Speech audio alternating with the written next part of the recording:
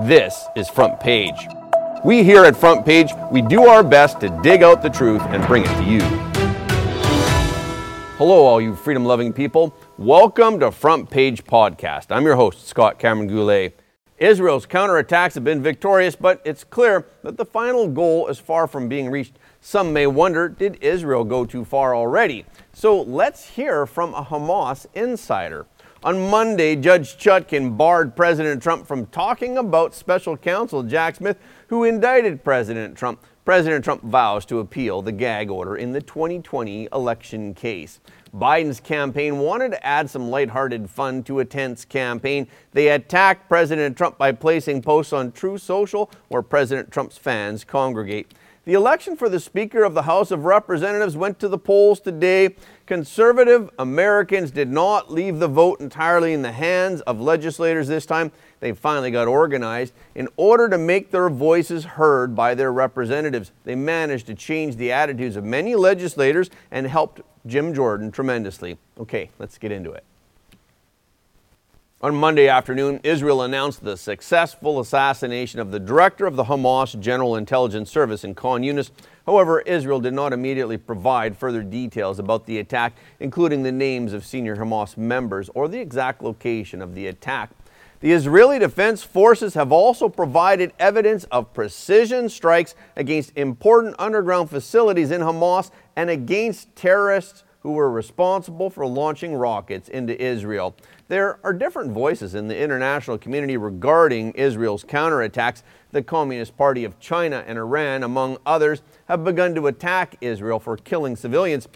A video was published on X showing Mossab Hassan Youssef, the eldest son of one of Hamas's leaders, Hassan Youssef, publicly denouncing Hamas at the United Nations General Assembly for deceiving the international community, for exploiting the Palestinian people to create a catastrophe, and for being an unabashedly terrorist organization. He said that Hamas do not represent the Palestinian people because the people did not elect them. You will note that the content of his speech clearly shocked the delegates who were in the room. Shukran, Sayyid Rais. I take the floor on behalf of the UN Watch. My name is Mossab Hassan Youssef. I grew up in Ramallah as a member of Hamas. I address the words to the Palestinian Authority, which claims to be the sole legitimate representative of the Palestinian people. I ask, where does your legitimacy come from? The Palestinian people did not elect you, and they did not appoint you to represent them. You are self-appointed. Your accountability is not to your own people. This is evidenced by your own total violation for their human rights. He went on to say that Hamas is the worst enemy of the Palestinian people. In fact, the Palestinian individual and their human development is the least of your concerns. You kidnap Palestinian students from campus and torture them in your jails. You torture your political rivals. The suffering of the Palestinian people is the outcome of your selfish political interest. You are the greatest enemy of the Palestinian people. The purpose of Hamas in provoking conflict is to maintain its power. But in a national arena, Hamas has always blamed Israel for the conflict. If Israel did not exist, you would have no one to blame. Take responsibility for the outcome of your own actions. You fan the flames of conflict to maintain your abusive power. Finally, you use this platform to mislead the international community, to mislead the Palestinian society, to believe that Israel is responsible for the problem you create. Thank you. Hassan Youssef is one of the 7 founding fathers of the Hamas organization. Mossab, who is his eldest son, was raised in Islam and converted to Christianity at the age of 26. Mossab nearly lost his life when his father broke off his paternity. Mossab writes in his autobiography that he started out as a Hamas spy against Israel. While growing up, he witnessed firsthand the harsh realities of the Middle East. Starting off as a Hamas spy against Israel is what changed his mind. Actually, my goal was, when I agreed to work with Israeli intelligence, is to be a double agent, to work for Hamas against Israel. Now, when I was transferred to prison and I witnessed Hamas brutality, excuse me, and I saw that they were killing our own people, I started to ask questions about the real nature of my father's organization, which, led to other conclusions. Mossab is against war, and he sees Israel as passive in the Middle East conflict. He said that it is Hamas that is the provoking factor. First of all, war is not a beautiful thing. And if you look at the bigger picture, you'll see that Israel was forced for this type of war. Hamas dragged Israel to this war and used the Palestinian children and innocent civilians as a shield. I cannot call it brutality because Israel is a democratic country. Israel is not a dictatorship, and it's not an ideological terrorist organization.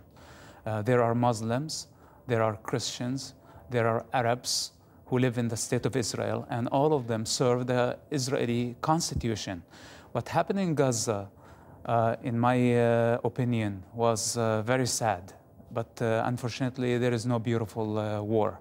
And Hamas need to think 1,000 times next time before they launch one missile against Israel. In his autobiography, he says that he understands that the enemy is not defined by nationality, religion, or skin color. We have the same enemies: greed, pride, and the bad thoughts and demonic darkness that dwells within us. On Monday, Judge Tanya Chutkan ordered certain restrictions on what President Trump can say in the 2020 election case. Judge Chutkan said that President Trump will be prohibited from posting statements attacking Special Counsel Jack Smith and his staff, as well as Judge Chutkan's staff and other court personnel. This will include the families of these people. President Trump is also limited about what he can say about potential witnesses. However, Chutkan emphasized that she wouldn't restrict President Trump's criticism of the government, including the Biden administration and the Department of Justice. The judge stressed that if President Trump violates the order, the court could act voluntarily and take different actions. These actions include admonishing the defendant, imposing financial sanctions, or modifying release conditions.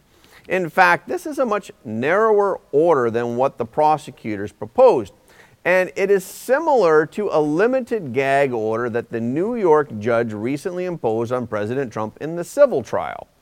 President Trump responded to the order during his speech in Iowa. A judge gave a gag order today. Did you hear that on speech? Which I believe is totally unconstitutional, what she did. A judge gave a gag order. A judge doesn't like me too much. Her whole life is not liking me. But she gave a gag order. You know what a gag order is? You can't speak badly about your opponent. But this is weaponry all being done because Joe Biden is losing the election and losing very, very badly to all of us in the polls. He's losing badly. But what they don't understand is that I am willing to go to jail if that's what it takes for our country to win and become a democracy again.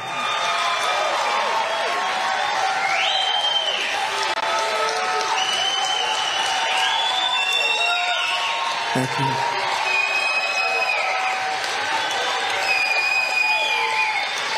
Thank you very much.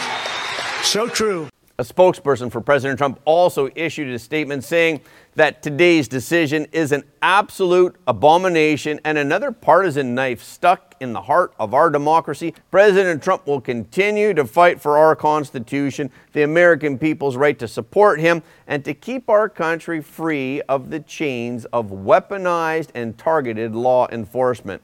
President Trump's attorneys argued that the proposed order is not at all narrowly tailored and it violates President Trump's First Amendment rights. However, the prosecutors claim that their order wouldn't prevent President Trump from campaigning or defending himself. Prosecutor Molly Gaston said that the government has no interest in stopping President Trump's campaign, but President Trump's attorney John Lauro argued that the DOJ is trying to limit President Trump's speech, which is protected by the Constitution. In response, the judge reminded him that President Trump agreed to comply with release conditions. This means that President Trump can't do and say whatever he pleases. Lauro argued that President Trump was complying with the release conditions, but pointed out that President Trump should be able to speak freely on the issues of the day. Lauro claimed that such an order would be impossible to enforce, and there are practically no limits of what could be prohibited. However, prosecutors accused Lauro of saying that President Trump was above the law. So Lauro then asked whether saying Joe Biden brought the prosecution would be prohibited. Gaston said that statement would be prohibited. This is because that comment suggests that Joe Biden directed the prosecution, which he said is false. The judge pointed out that the defendants could argue that the DOJ is part of the executive branch, but not Joe Biden. Lauro then argued that even a criminal defendant has the right to criticize the prosecution. Lauro pointed out that when Smith announced the indictment, he said President Trump was linked to the violence of the day. However, this wasn't in the indictment, and according to Lauro, Smith's claim has already influenced the jury pool. Of course, the gag order was criticized by supporters of President Trump as being from a weaponized government. Representative Troy Nehls wrote on X, "An Obama-appointed judge issued a gag order on President Trump. This is blatant election interference, and everyone knows it." Carrie Lake wrote that this gag order must be immediately appealed and President Trump's First Amendment rights restored. In the meantime, I will never stop speaking on President Trump's behalf and highlighting this injustice. Stephen Miller, a senior advisor to President Trump and the founder of America First Legal, posted that it is time to move on from the primary race and to put all of our resources into beating Biden and his weaponized government in the general election. On October 16th, Biden's campaign made its first post on Truth Social, the conservative platform created by President Trump. It's the equivalent of taking on President Trump on his own turf. A Biden campaign official told Fox News Digital, Republicans can't even agree on a Speaker of the House, so clearly not every Republican thinks the same. The campaign's first post reads, "Well, let's see how this goes. Converts welcome." The Biden campaign followed up with a series of postings featuring Florida Governor Ron DeSantis and former U.S. Ambassador to the UN, Nikki Haley, criticizing President Trump. The officials likened the move to the Biden campaign going deep into the lion's den and having a little fun at its own expense. Perhaps Biden doesn't understand President Trump's supporters. All they're doing with these posts is making DeSantis and Nikki Haley's approval rating even lower. House Armed Services Committee Chairman Mike Rogers announced on Monday that he would support Jim Jordan's bid for Speaker of the House when the full House was up for election. He reversed his position from last week that he would never vote for the Republican nominee for Speaker. That was a big leap forward for Jim Jordan. Rogers explained on X why he changed his mind. Rogers wrote, "Jim Jordan and I have had two cordial, thoughtful, and productive conversations over the past 2 days. We agreed on the need for Congress to pass a strong NDAA appropriations to fund our government's vital functions and other important legislation like the Farm Bill." Rogers also wrote, "As a result, I have decided to support Jim Jordan for Speaker of the House on the floor." Jordan won the convention nomination with 124 votes in Friday's closed-door party vote. In a runoff vote, when lawmakers were asked if they would support him in the House, he received 152 votes. However, 55 GOP House members said that they would not vote for Jordan in the full House. Rogers was one of the hardest-hitting legislators among those opponents. Rogers told reporters on Friday that he would vote for former Speaker Kevin McCarthy, and Rogers had reportedly been organizing members of the Armed Services and Appropriations Committee to vote against Jordan on the floor. Rogers reportedly preferred to work with Democrats to form a unity government as opposed to elevating Jordan to Speaker. Jordan was on the phone all weekend trying to convince colleagues who are skeptical of him before the full House vote. It's clear that Jordan's efforts have worked. Rogers changed his position. Rogers' endorsement did help Jordan approach the 217 vote threshold that was needed to be elected Speaker. Rogers wrote, "Together, our Republican majority will be stronger to fight Joe Biden's reckless agenda for America." There was a vote of the full House in the Speaker's election today at noon. Jordan failed to secure the speakership on the first ballot by losing 20 Republicans. On the first round of voting, Jordan got 200 votes and Jeffries got 212. Some of Jordan's allies have signaled that they may change their vote, though. The GOP is willing to go through multiple rounds of votes to get a majority, so this may not be the end for Jordan's bid for the gavel. It's not clear if Mike Rogers' change in attitude was influenced by grassroots conservatives. The fact is that grassroots conservatives nationwide rallied behind Jim Jordan in order to lock up the speakership. Top conservative activists canvassed the country for voters as calls poured into congressional switchboards and select offices. Activists melted phone lines with respectful pleas to GOP members of Congress to unify and to end the conference's divisions by finally electing Jim Jordan as Speaker of the House. One top House GOP aide told Breitbart News, "I haven't seen anything like this in years. They are literally melting the phone lines. Some offices' numbers are permanently busy. Thousands and thousands of people are calling their members of Congress demanding Jordan for Speaker." Jordan's support from grassroots forces was not unexpected, but it was still surprising to see the masses finally participating. This organized support for Jim Jordan from national conservative leaders certainly did surprise some Beltway insiders. Throughout the day on Monday, grassroots activists made numerous phone calls urging Republican legislators to unite behind Jim Jordan as Speaker. One by one, Jordan's previous critics fell in line. Jordan himself worked hard to get through to many of them on the phone. Mike Rogers was the first to change his tune in favor of Jordan.